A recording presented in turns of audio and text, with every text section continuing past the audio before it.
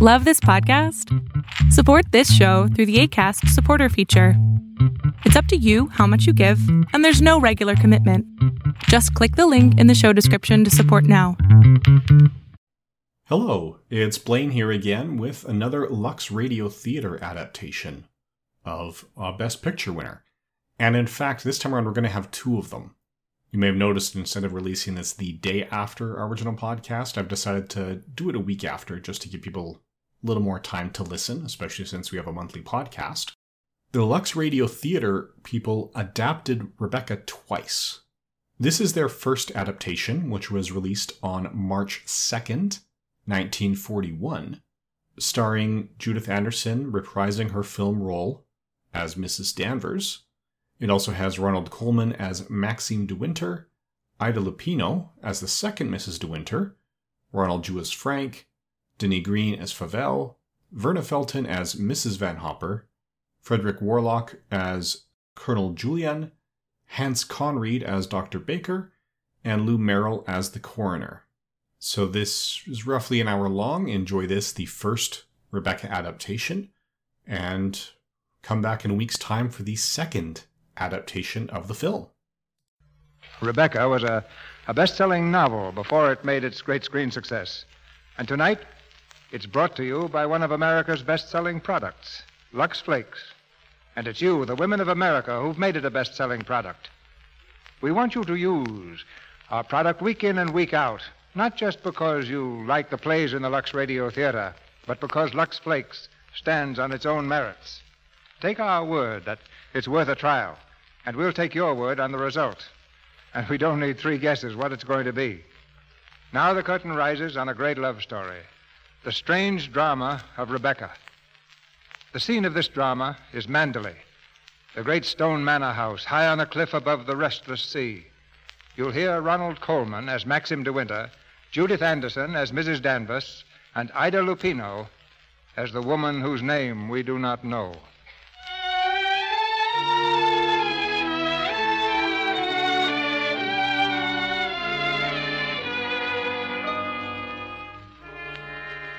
Last night, I dreamt I went to Manderley again. It seemed to me I stood by the iron gate leading to the drive. But for a while I could not enter, for the way was barred to me. Then, like all dreamers, I was possessed of a sudden with supernatural powers and passed like a spirit through the barrier before me. The drive wound away in front of me, twisting and turning. And finally, there was Manderley. Manderley, secretive and silent. Time could not mar the perfect symmetry of those walls, but I knew I looked upon a desolate, empty shell. We can never go back to Manderley again. That much is certain. But sometimes, in my dreams, I do go back to the strange days of my life which began for me in the south of France. There, on a great cliff, towering above the sea, I first saw him. He was looking down, staring at the rocks below. And then suddenly, I thought I saw him. No, stop! What the devil are you shouting about? Who are you? What are you staring at? Oh, I'm so sorry. I didn't mean to stare, but you were so close to the edge of the cliff, I was afraid that... You were. Well, what are you doing here? Well, I was only walking. I came up the path Well, get on with your walking. Don't hang about here screaming. Go on.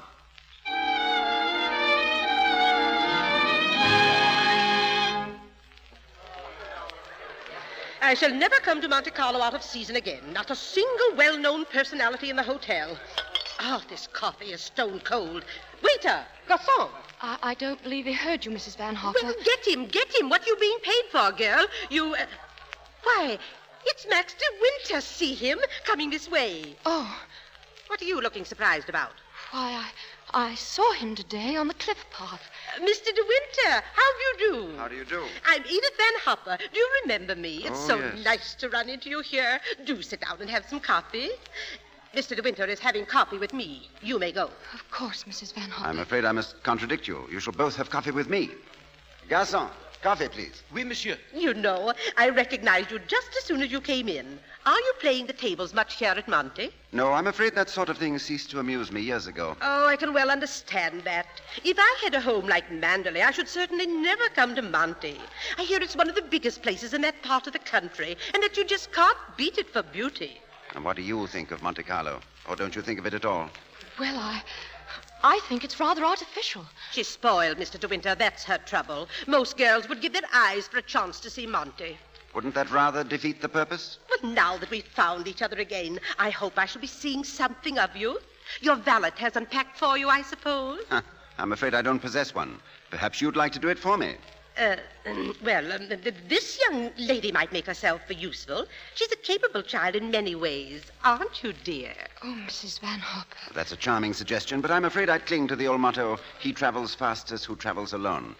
Perhaps you've not heard of it. Good night. Well, what do you make of that? Do you suppose that sudden departure was intended to be funny? Oh, perhaps he didn't quite realize how it looked. Poor thing. I suppose he just can't get over his wife's death. They say he simply adored her. When I came alone to the dining room the following day, he was already there, at the next table. As I sat down, I paid the penalty of my awkwardness.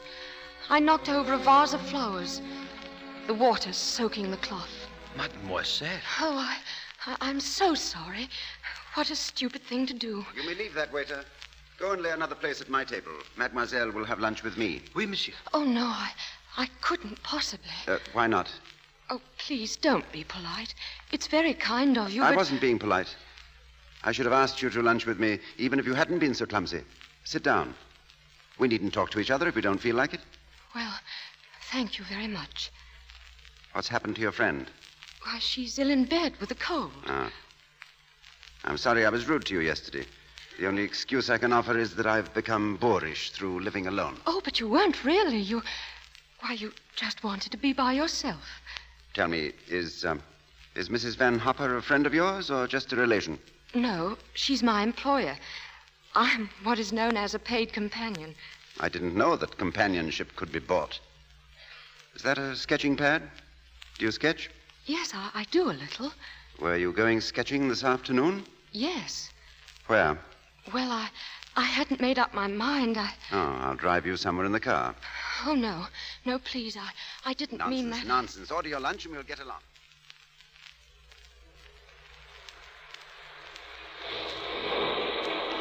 Well, you've taken long enough with that sketch. I'll expect a really fine work of art. Well, you're not a very easy subject. Your expression keeps changing all the time. Does it? Well, I'd concentrate on the view instead if I were you. It's much more worthwhile. Rather reminds me of our coastline at home. Do you know Cornwall at all? Oh, yes. Yes, I went there once on a holiday. I remember. I was in a shop there, and I saw a postcard with a beautiful house on it right by the sea. I asked whose house it was, and the old lady said, "Why, that's Mandalay." Yes, Mandalay is beautiful, but to me it's just the place where I was born and have lived in all my life. Now, I don't suppose I shall ever see it again. Oh, well, we're lucky not to be home during the bad weather, aren't we? You know, I can't ever remember enjoying swimming at home until June, can you? But the water's so warm here, I could stay in all day. But do you know there's a dangerous undertow, and there was a man drowned here last year. But I never have any fear of drowning, have you? Why did you say that? Well, have I said something wrong? Oh, I didn't mean to. Oh, well, come along. I'll take you home.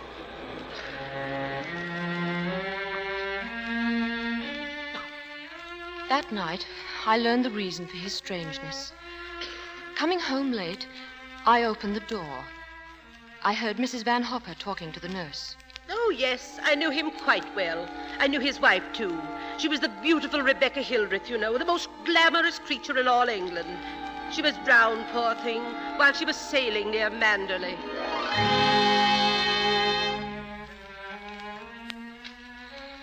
Oh, I'm glad it can't happen twice. That fever of first love. I've forgotten much of Monte Carlo, of those morning drives with him, of where we went and of what we said. But I've not forgotten how I trembled as I sat beside him.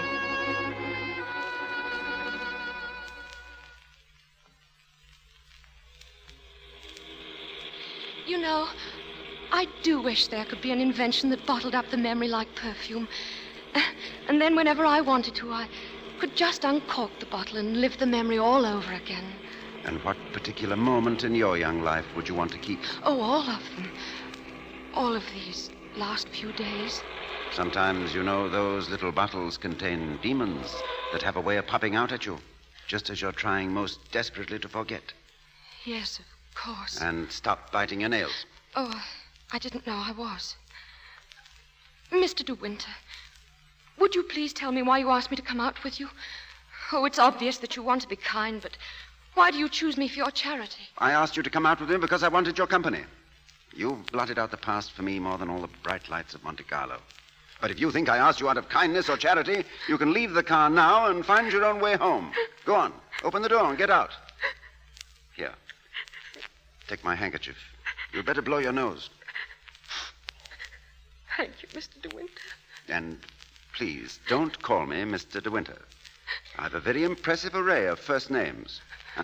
George, Fortescue, Maximilian. But you needn't bother with them all at once. My family call me Maxim.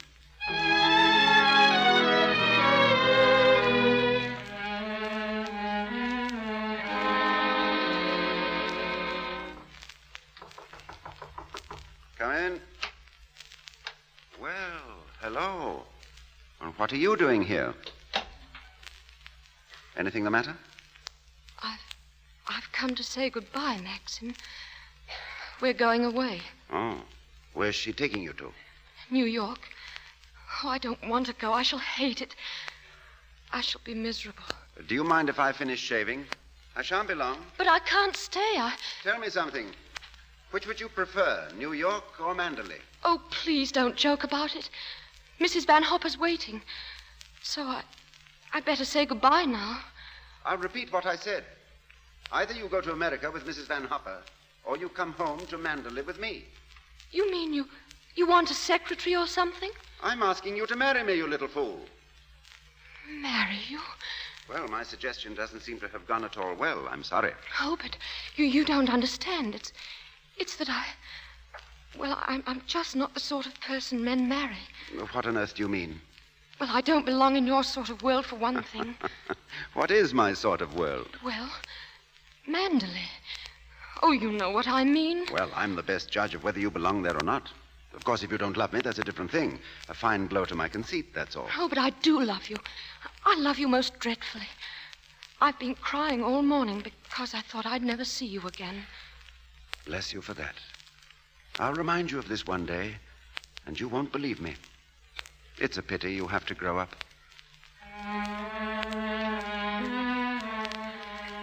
I was afraid to tell Mrs. Van Hopper, for I knew what she would say. When we were alone, she congratulated me, but I didn't like her smile. But of course you know why he's marrying you, don't you? The fact is that empty house got on his nerves. He just couldn't go on living alone. You haven't flattered yourself that he's in love with you, I hope. Not after being married to Rebecca Hildreth, the most beautiful, the most cultured woman in all England. Well, goodbye, and good luck, Mrs. De Winter.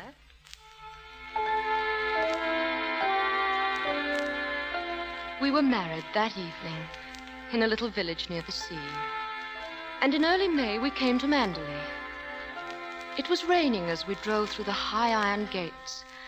The drive twisted and turned as a serpent. And then suddenly, there was the house. Mandalay. A thing of grace and beauty, and yet somehow almost frightening. As we came into the great hall, I saw that it was crowded with people, the staff of the house and the estate. They stood silent and curious, gazing at me. And then someone advanced from the sea of faces. She was tall and gaunt, dressed in deep black, and her prominent cheekbones and hollow eyes gave her a sort of skull's face. And this is Mrs. Danvers. You won't have to worry about the house at all, darling. Mrs. Danvers takes care of everything. Oh, Good evening, Mrs. Danvers. Good evening, madam. I have everything in readiness for you. Well, that's so good of you.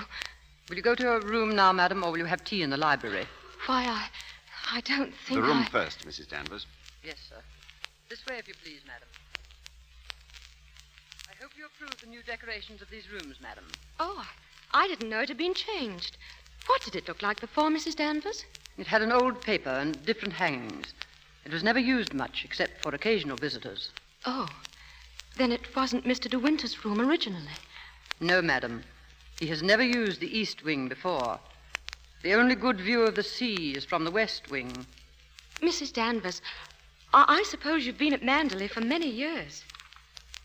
I came here when the first Mrs. De Winter was a bride.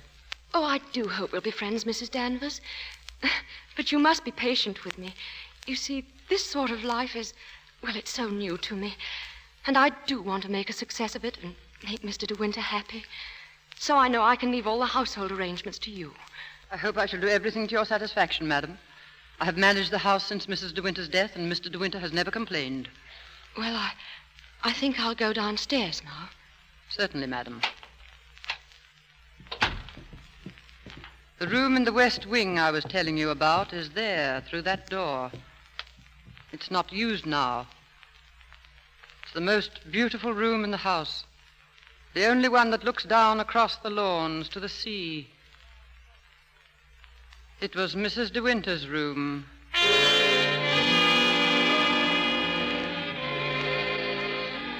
I knew that night that Mrs. Danvers despised me.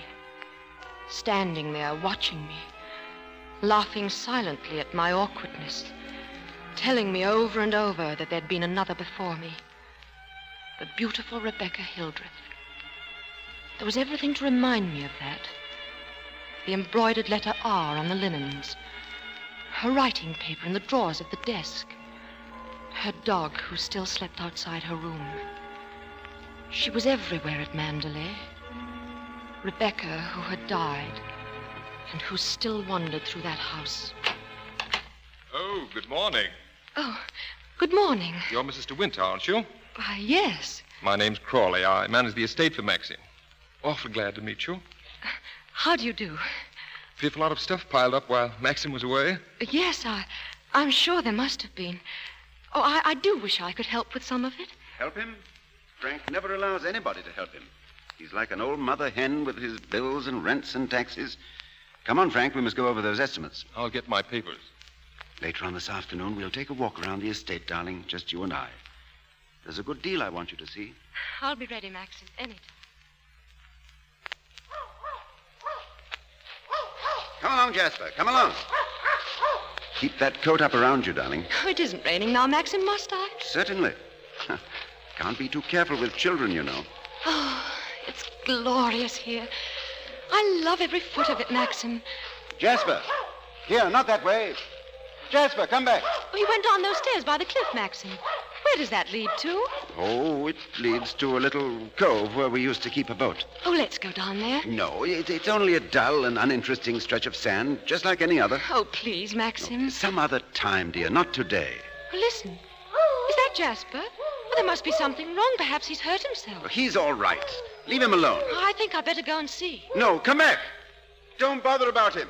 He can't come to any harm. He'll find his own way back.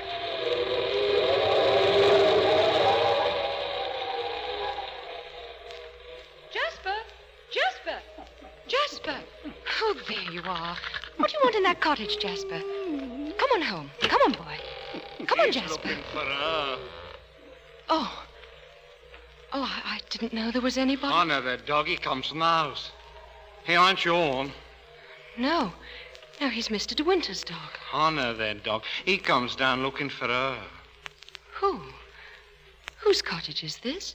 Mrs. De Winter. Oh. Come here, Jasper. You won't tell anyone you saw me in here, will you? Don't you belong on the estate? Oh, yes, but I won't do nothing. I was just putting my shells away. She's gone in the sea, ain't she? She'll never come back no more. No. No, she'll never come back. Come on, Jasper. Come on, boy.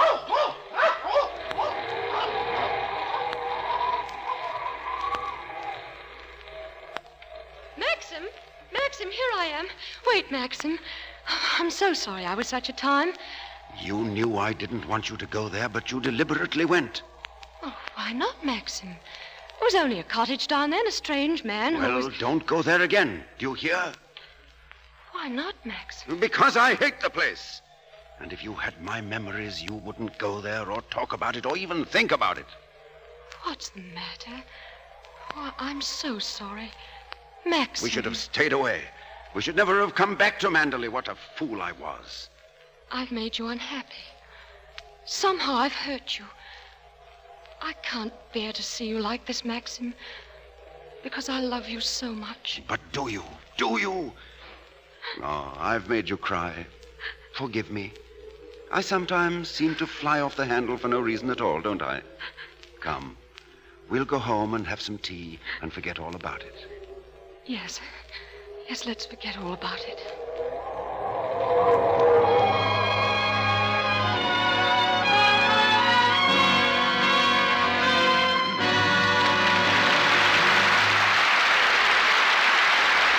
So ends Act One of Rebecca, starring Ronald Colman, Ida Lupino, and Judith Anderson. Mr. DeMille brings you Act Two in just a moment. But now, a word about what women are telling us is the biggest bargain they've seen in a long time. The beautiful Gone with the Wind brooch, which the makers of Lux Flakes are now offering. That's just what Mrs. Janet Bell of New York says, Mr. Ruick. She got her brooch the other day and wrote us a letter saying, "My Gone with the Wind brooch is so much lovelier even than I had thought it would be, and such a wonderful bargain that I want to thank you for it and to let you know how pleased I am with it. Thanks again for my lovely brooch and for such a wonderful product as Lux Flakes." We know every one of you will feel just as delighted as Mrs. Bell when you see this stunning Gone with the Wind brooch. And in a moment, I'll tell you how easy it is to get it. The original was one of the gorgeous jewelry pieces worn in the movie Gone with the Wind. Our reproduction is a distinctive and expensive-looking pin with 5 simulated pearls and a lovely turquoise-colored stone in the center of an antique-style, gold-finished setting. It's big, round, and almost 2 inches across, with a graceful scalloped edge and a sturdy safety catch on the clasp. You'll find it adds a handsome touch to your new spring prints and to daytime and party dresses, too. Now listen carefully. Here's what you do to get your Gone with the Wind brooch. First, buy a big box of Lux Flakes. You'll want plenty of new Quick Lux on hand anyway for all your nice things, for stockings, underthings, sweaters, washable dresses, and for dishwashing, too. Then, tear off the opening tab at the top corner of the Lux box. Mail it with 15 cents in coin. Please don't send stamps. To Lux, Box 1, New York City. Lux, Box 1, New York City. And don't forget, we can't send you a brooch unless you send us your name and address. With your brooch, you'll receive an illustrated order blank for matching jewelry pieces. Ring, pendant, bracelet, earrings, and all wonderful bargains. Now be sure to send your order in soon, for these pins are going like hotcakes, and the offer is limited. We're sorry, but this offer is good only in the United States. Now, our producer, Mr. DeMille. We begin the second act of our play, starring Ronald Colman as Maxim de Winter, Judith Anderson as Mrs. Danvers, and Ida Lupino as the woman who is now Mrs. de Winter, the woman who is telling this story of Rebecca.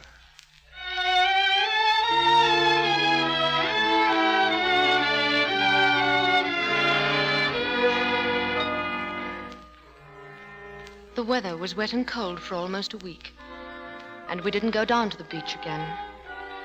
But I couldn't forget the dark, lost look in Maxim's eyes when we came up the path through the woods. It was my fault. I'd gone down to that cottage. I seemed to have opened up a road into the past, and there was a barrier between us because of it. I began to dread any mention of the sea, until one morning in the library, I was alone with Frank Crawley. Mr. Crawley, I was down at the cottage on the beach the other day. Are those all Rebecca's things down there? Yes, they are. Oh. What did she use the cottage for? The boat used to be moored near there. The boat? Was that the boat she was sailing in when she was drowned? Yes, it capsized and sank. She was washed overboard. Where did they find her? Near Edgecombe, about 40 miles up channel, about 2 months afterwards. Maxim went up to identify her. Oh, it was horrible for him.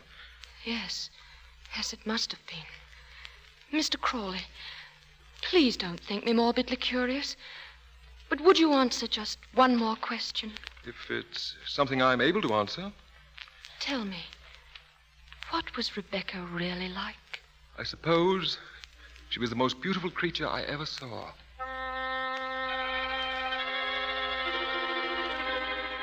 Maxim had to go up to London at the end of June. Some business of the estate. Frank Crawley had gone along with him, and I was alone at Manderley. I was surprised one evening to hear voices coming from the West Wing, from the room that was once Rebecca's. I really don't think it was wise of you to come here, Mr. Jack. Oh, nonsense, nonsense. It's been just like coming back home.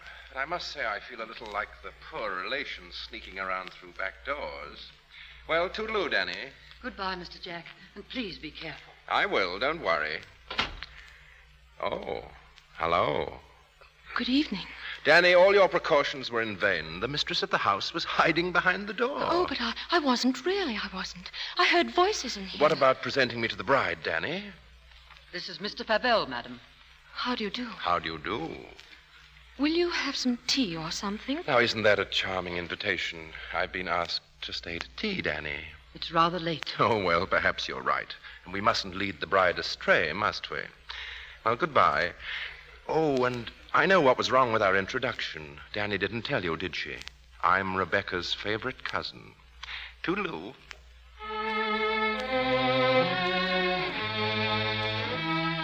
The man went quickly down the stairs, and Mrs. Danvers went after him.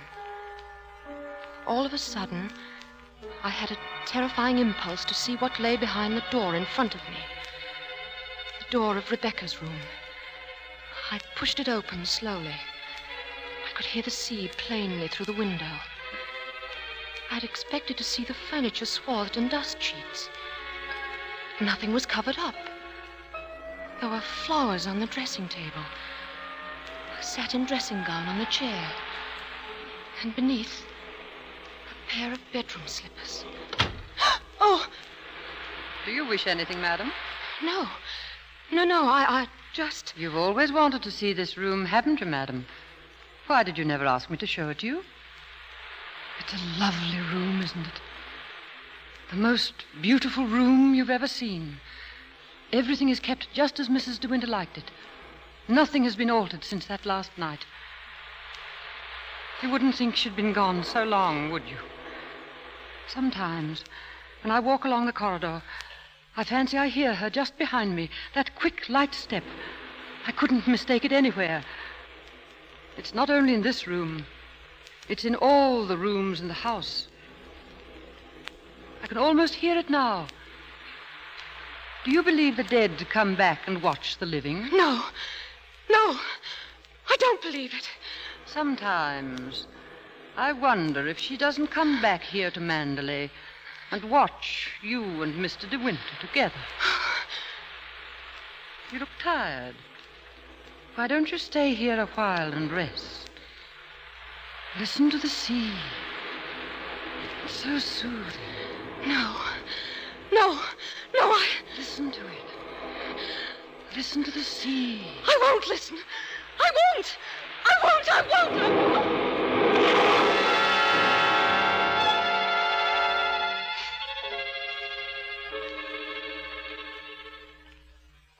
Oh, Maxim, I'm so glad you're home again.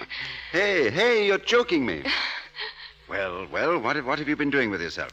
Well, I've been thinking. Darling, could we have a costume ball just as you used to? Well, what put that idea into your mind? Oh, nothing. I just feel that we ought to do something to make people feel that Manderley is the same as it always was. Oh, please, darling, could we? Well, all right. If you think you'd enjoy it, you'd better get Mrs. Danvers to help you, hadn't you? No, I don't need Mrs. Danvers to help me. I can do it myself, Maxim. All right, my sweet. But Mrs. Danvers did help me. It was she who suggested that I design my costume after one of the family portraits in the gallery. A lovely young woman in a white dress, with great puffed sleeves. When the night of the party arrived, I could hardly contain myself for excitement, for I'd kept the costume as a surprise for Maxim. I ran quickly down the stairs, and then I waited for the clapping and the laughter that would greet me. But nobody clapped. Nobody moved. And then Maxim was coming toward me, his face white, his eyes blazing. What the devil do you think you're doing? Maxim, it's the picture, the one in the gallery. Oh, what have I done? Go and take it off. Doesn't matter what you put on, anything will do. What are you standing there for? Didn't you hear what I said? Take it off!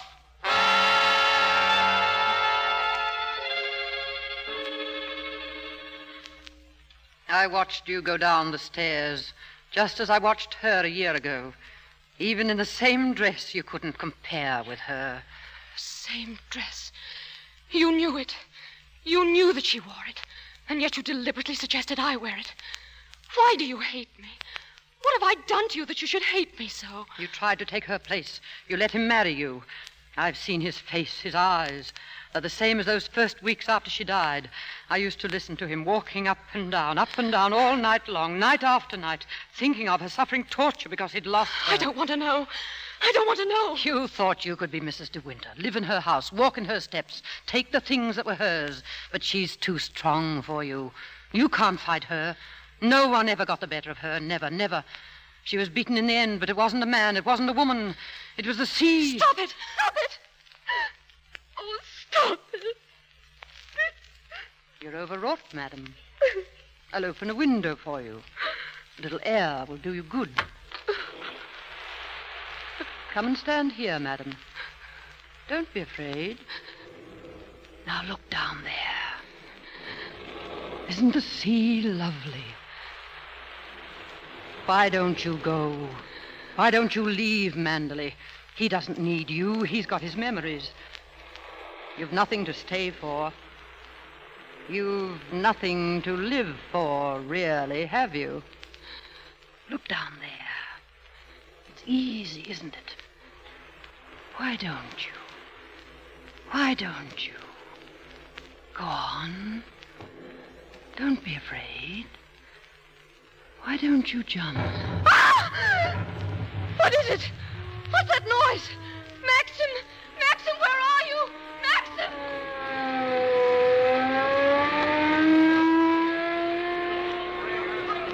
What is it? What is it? What's happened? Shipwreck. There's a ship aground sending up rockets. Robert, notify the Coast Guard. Shipwreck.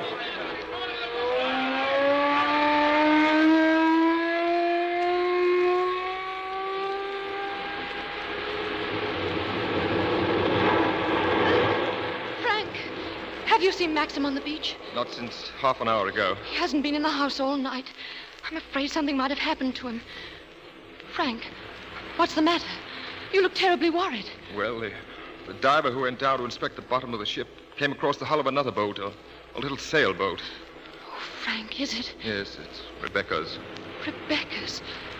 Oh, why did they have to find it? Why couldn't they have left it there in peace at the bottom of the sea? Poor Maxim. It'll be so hard on him. Yes, it's going to bring it all back again, and worse than before.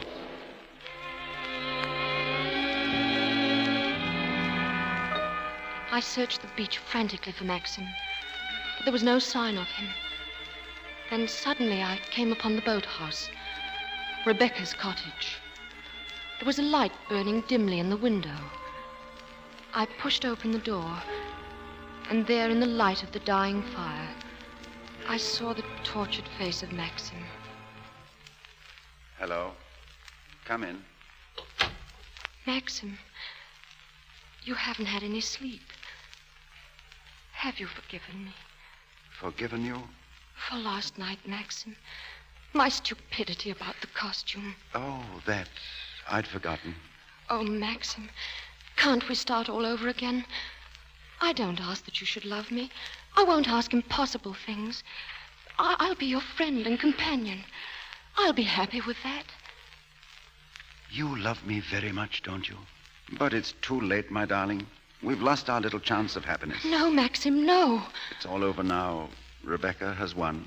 Her shadow has been between us all the time, keeping us from one another. She knew that this would happen. What are you saying, Maxim? They sent a diver down. He found another boat. I know. Rebecca's boat. The diver made another discovery. He broke one of the ports and looked into the cabin. There was a body in there. A body? Well, then she wasn't alone. There was someone sailing with her. No, you don't understand. There was no one with her.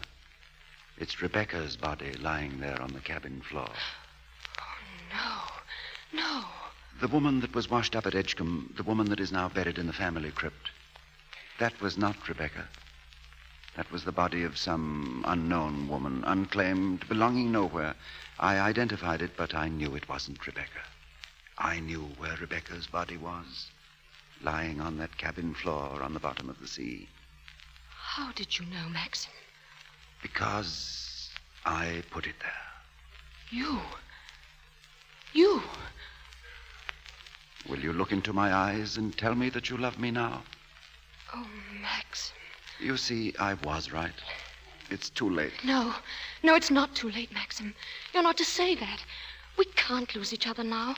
We must be together always. We may only have a few hours, a few days. Oh, Maxim, why didn't you tell me before? Sometimes I nearly did, but you never seemed close enough. How could we be close when I knew you were always thinking of Rebecca? How could I even ask you to love me when I knew you loved Rebecca still? What are you talking about? You thought I loved Rebecca? I hated her. Hated her? I was carried away by her, yes, enchanted by her as everyone was. But I never had a moment's happiness with her. She was incapable of love or tenderness or decency. You didn't love her? Do you remember that cliff where you first saw me in Monte Carlo? Well, I went there with Rebecca on our honeymoon. That was what I found out about her. Only 4 days after we were married. She stood there laughing, her black hair blowing in the wind, and told me all about herself. Things I'll never tell a living soul. I wanted to kill her. I'll make a bargain with you, she said. You'd look rather foolish trying to divorce me now after 4 days of marriage, so I'll play the part of a devoted wife, mistress of Manderley. And people will visit us and envy us and say we're the luckiest, happiest couple in the county.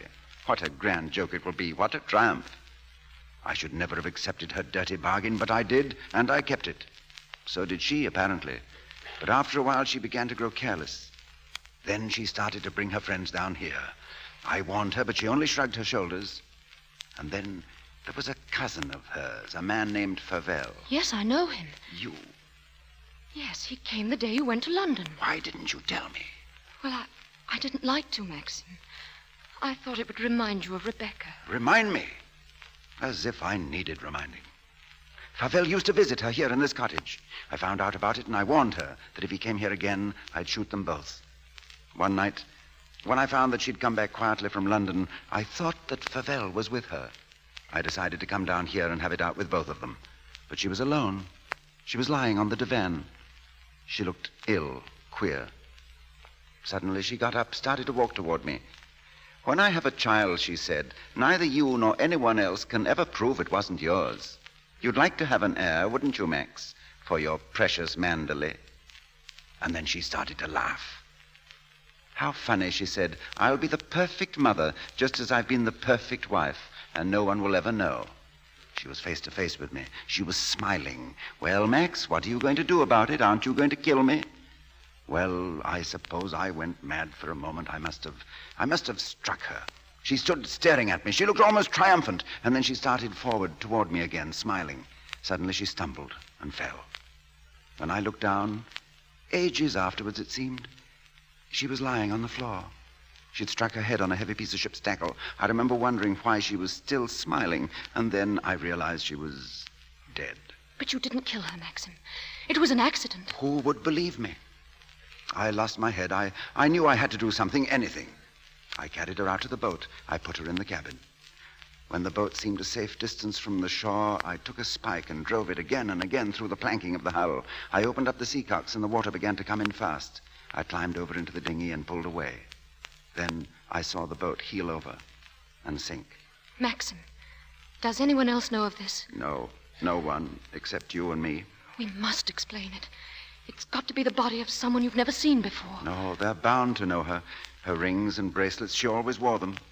They'll identify her body. Then they'll remember the other woman buried in the crypt. Oh, Maxim. I've done a very selfish thing in marrying you. I've loved you, my darling. I shall always love you. But I've known all along that Rebecca would win in the end. No, she hasn't won. No matter what happens now, she hasn't won. Hello. Oh, hello, Frank. Who? Colonel Julian? Yes. Yes, tell him I'll meet him there as soon as I possibly can. What's happened, Maxim? Colonel Julian called. He's the chief constable of the county. He wants to know if I could possibly have made a mistake about that other body.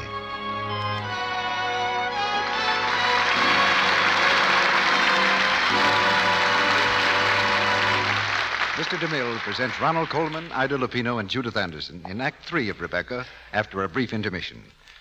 Meanwhile, it's breakfast time in the Browning household, and Midge is late, as usual. Midge, hurry, dear. The postman left a package for you, and it's nearly school time. Oh, where is it? It must be my brooch. Oh, it is. Oh, Mother, isn't it gorgeous? Now, I won't mind wearing my old dress to Betty's party with this on it. Why, it's perfectly beautiful, dear. You know, it looks like some of that lovely old jewelry from Grandmother's family down in Charleston. You'll agree with Mother Browning when you get this Gone with the Wind brooch which Lux is offering, for it has an authentic Southern accent. The original was worn in Gone with the Wind. Now, it's entirely different from the Scarlett O'Hara brooch we offered last fall, and even lovelier. You'll wear it to add new glamour to a dress you've grown a bit bored with, and it will be smart with your new spring outfits, too. Let me describe it for you. In the center is a big turquoise-colored stone with 5 lovely simulated pearls around it. The setting is round, almost 2 inches wide, and gold-finished in antique style with a scalloped edge. It's beautifully made, even has a safety catch on the clasp. Yet it's yours for only 15 cents and an opening tab from a large box of Lux Flakes.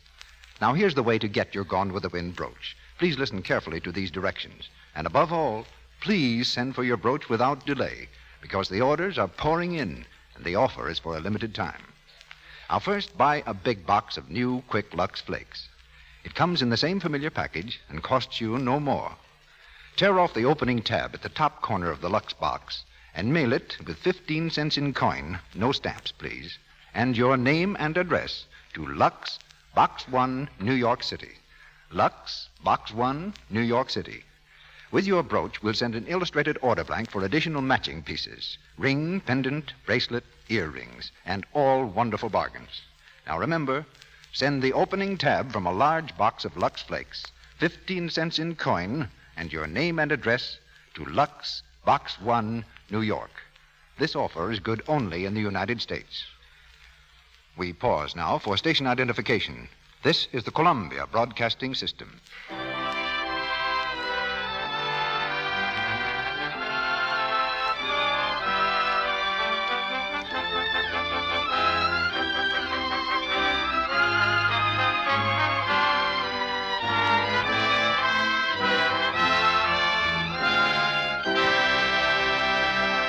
The curtain rises on the third act of Rebecca, and the girl whom Maxim de Winter brought home as a bride to the brooding towers of Manderley goes on with her strange story.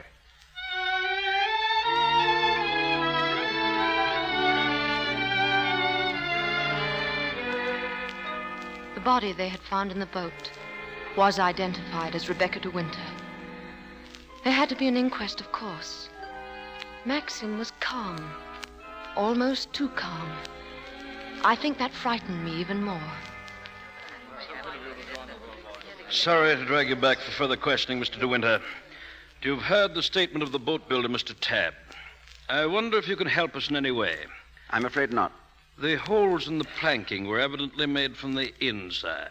Can you think of any reason for that? Of course I can't think of any reason. Then, since Mrs. De Winter went sailing alone, are we to believe that she drove those holes herself? You may believe what you like. Can you enlighten us as to why Mrs. De Winter should have wanted to end her own life? I know of no reason whatever. Mr. De Winter, however painful it may be, I have to ask you a very personal question. were relations between you and the late Mrs. De Winter perfectly happy? Once again, were relations between I won't stand this any longer, and you might as well know that... Maxim, don't you, can't you? Mrs. De Winter. We'll adjourn until after luncheon. Darling, are you all right? Frank, help me. I'll take her outside.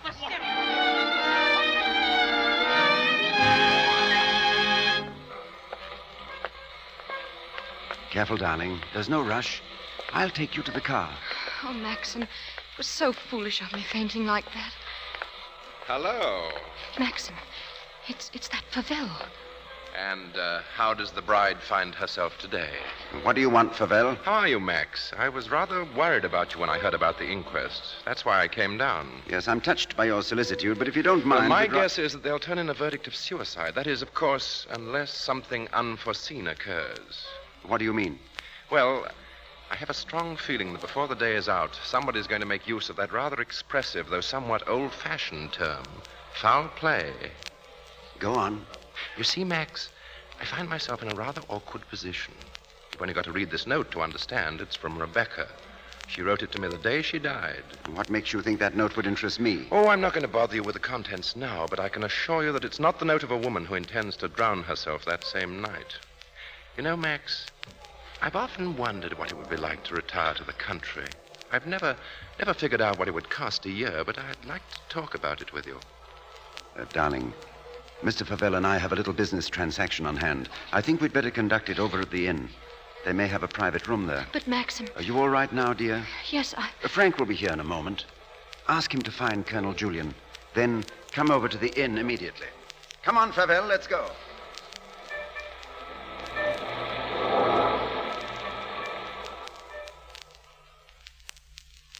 Colonel Julian, this is Mr. Favell. Oh, I know Colonel Julian. We're old friends, aren't we? Good morning. Well, since you're old friends, I assume you also know that he's head of the police here. I think he might be interested to hear your proposition. I don't know what you mean. I only want to see justice done, Colonel. The evidence suggested certain possible theories concerning Rebecca's death. One of them, of course, is suicide. Now, I have a little note here which puts that possibility quite out of court. You read it, Colonel? Yeah. Jack, darling, I've just seen the doctor, and I'm going down to Manderley right away. I shall be at the cottage all this evening and shall leave the door open for you. I have something terribly important to tell you. Rebecca. Now, does that look like the note of a woman who'd made up her mind to kill herself? Come, Colonel, as an officer of the law, don't you feel that there are some slight grounds for suspicion? Of murder? Or what else? Blackmail, pure and simple. Well, blackmail's not so pure nor so simple. Mr. Favell, perhaps you can provide us also with a motive. I knew you were going to bring that up, Colonel. Yes, I'll supply that, too. Oh, Maxim, what is he going to do? Will you come in, Mrs. Danvers? Thank you. Colonel Julian, Mrs. Danvers. I believe you know everyone else, Danny. Mrs. Danvers, there are a few questions. No offense, Colonel, but I think if I put this to Danny, she'll understand it more easily.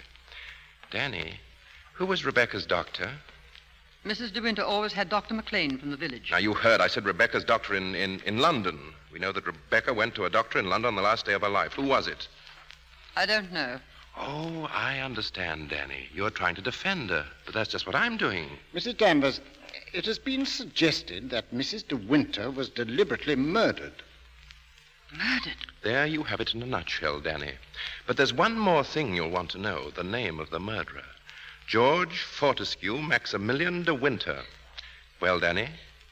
There was a doctor. Mrs. De Winter sometimes went to him privately. Well, what was his name? Dr. Baker, 165 Goldhawk Road, Shepherd's Bush. There you are, Colonel. There's where you'll find your motive. He'll tell you why Rebecca went to him, to confirm the fact that she was going to have a child, a sweet, curly-headed little child. She told Max about it. So like the gentleman of the old school that he is, he killed her. Maxim, I'm afraid we shall have to question this Dr. Baker. I'm ready to leave now if you wish. Oh, Maxim, let me go with you. Oh, please, darling. Wait for me at Manderley. I'll be back the first thing in the morning.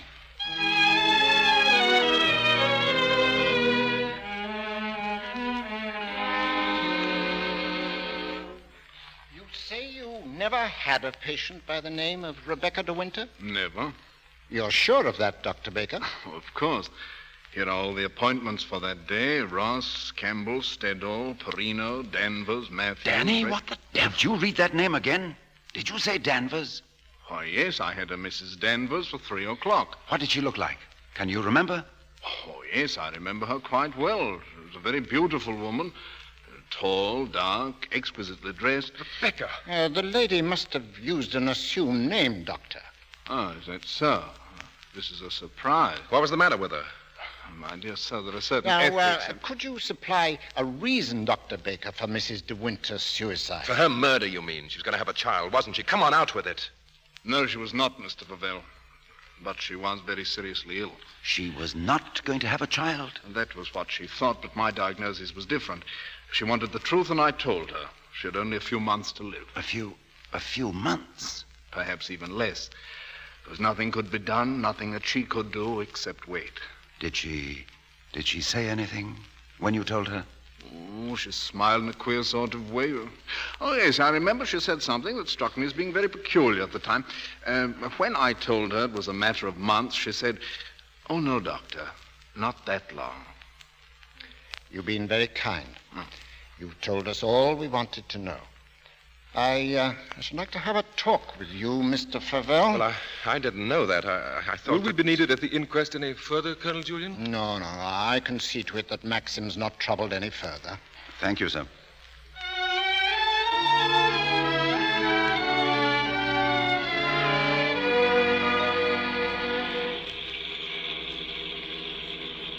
Frank? Yes? There's something you don't know. Oh, no, there isn't. There is. I didn't kill her, Frank. But I know now that when she told me about the child, she wanted me to kill her. She lied on purpose. She foresaw the whole thing. That's why she stood there laughing when she... Don't think about it anymore. What's the matter, Max? Why'd you stop? What time is it? Oh, it must be 3 or 4. Why? Well, look at the sky. Over that way. That can't be the dawn breaking. Hardly.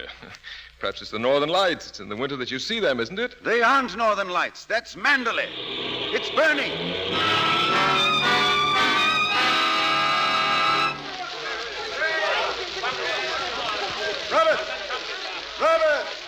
Robert, have you seen Mrs. De Winter? Where is she?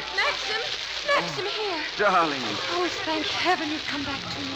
Are you all right? Yes, I'm all right, Maxim. But Mrs. Danvers, she's gone mad. She started the fire. She said she'd rather destroy Mandalay than see us happy here. Yes, she is at that window, the west wing. Oh, Maxim, she'll be killed.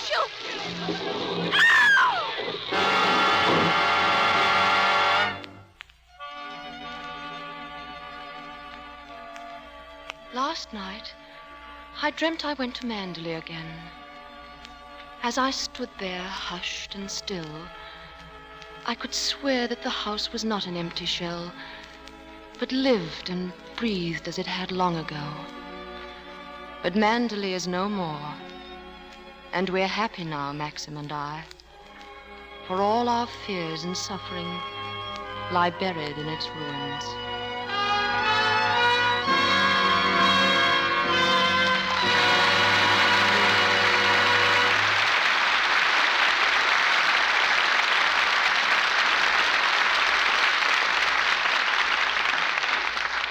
Mr. DeMille and our stars will be back for their curtain calls in just a moment.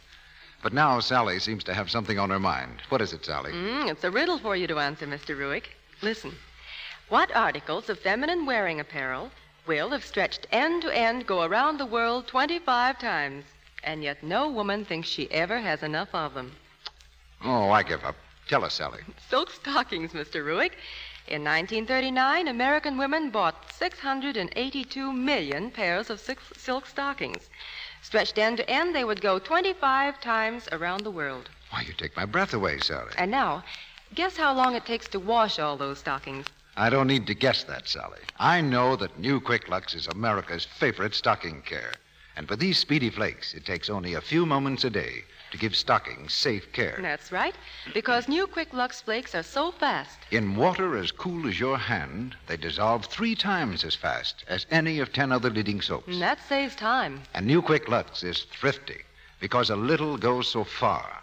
That saves money. And it's so safe, so gentle. Yes. No wonder over 90% of the makers of women's stockings recommend Lux.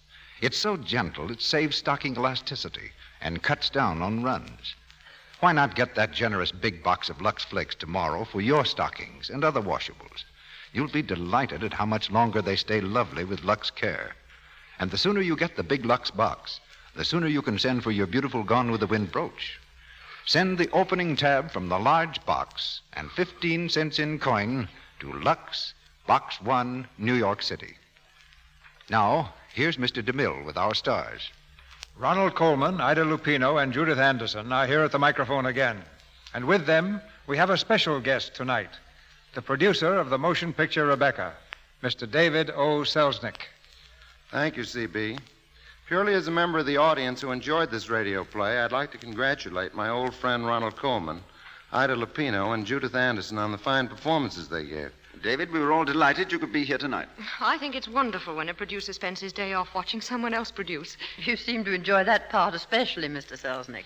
Well, I was as interested as though I'd never heard the story before. But then DeMille Productions have been moving and entertaining audiences ever since I can remember. That's nice to hear, David, but don't go away. Because, ladies and gentlemen, I have an award to present to Mr. Selznick on behalf of the editors of Fame, representing 15,000 motion picture exhibitors and 80 million theatergoers. The award covers 26 of your pictures, David. Pictures like A Tale of Two Cities, which starred Ronald Colman a few years ago, David Copperfield, Rebecca, and Gone with the Wind, which captured 10 out of 14 Academy Awards last year and brought you personally the Irving Thalberg Memorial Trophy for maintaining the highest quality in production. The Fame Award reads, in token of his record as a producer of the greatest number of box office champion pictures over a period of 9 years, denoting a special consistency of high competence in the art, Fame has the honor to present this document of commemoration to Mr. David Oliver Selznick. Signed, Martin Quigley, publisher of Fame. I'm very grateful to the editors of Fame, C.B., and for this distinction. And I'm doubly appreciative to have it presented by so great a showman as yourself. But this award should really have been made to 300 or 400 of my associates, writers, directors like Victor Fleming of Gone with the Wind, and Alfred Hitchcock, who did such magnificent work on Rebecca, to cameramen and hundreds of other craftsmen, and naturally to talented players like Mr. Colman and Miss Anderson. That's very generous, David. Of course, you could cut that award up into 400 pieces, but I suppose it looks better as it is. In fact, Mr. Selznick, we forbid you to divide it up. You're all very kind. And right now, C.B., I'd like to congratulate you and your staff on the result of the New York World Telegram's annual poll of the nation's radio editors. I've just learned that your program has been selected as radio's leading dramatic program for the 7th successive year. That's quite an honor, C.B. It's more than that to us, David. It's something to live up to. Well, tell us, C.B., what you're going to do next, both on the screen and here in the Lux Radio Theater. Well, I'm turning to the sea for my next picture, Ronnie. You probably read the story in the Saturday Evening Post. It's Reap the Wild Wind, a swashbuckling tale of wreckers on the Florida coast 100 years ago, and of a woman who wrecked a few hearts. Well, that sounds very exciting, Mr. DeMille. What about the Lux Radio Theater next week? Never a dull moment, Ida. Our stars will be Carol Lombard and James Stewart. You'll hear them in The Moon's Our Home. It's a story about a screen star and an explorer who fall in love, more or less incognito. Add Carol Lombard and James Stewart to a play like that, and the sum is pure enjoyment for all of us next Monday night. Well, they're two favorites of mine, so I'll be in the audience. Good night. Good night. Good night. And this certainly was a blue ribbon night. Our sponsors, the makers of Lux Flakes, join me in inviting you to be with us again next Monday night when the Lux Radio Theater presents James Stewart and Carol Lombard in The Moon's Our Home. This is Cecil B. DeMille saying good night to you from Hollywood.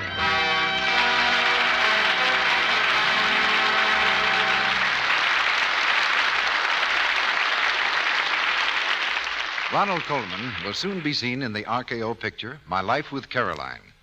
Ida Lupino's current screen success is the Warner Brothers production, High Sierra. Heard in tonight's play were Roland Drew as Frank, Dennis Green as Favel, Verna Felton as Mrs. Van Hopper, Frederick Warlock as Colonel Julian, Hans Conried as Dr. Baker, and Lou Merrill as Coroner. The brooch offered you by the makers of Lux Flakes was designed from one worn in Gone with the Wind, the Selznick International picture produced by David O. Selznick and released by Metro-Goldwyn-Mayer. Our music is directed by Louis Silvers, and your announcer has been Melville Ruick.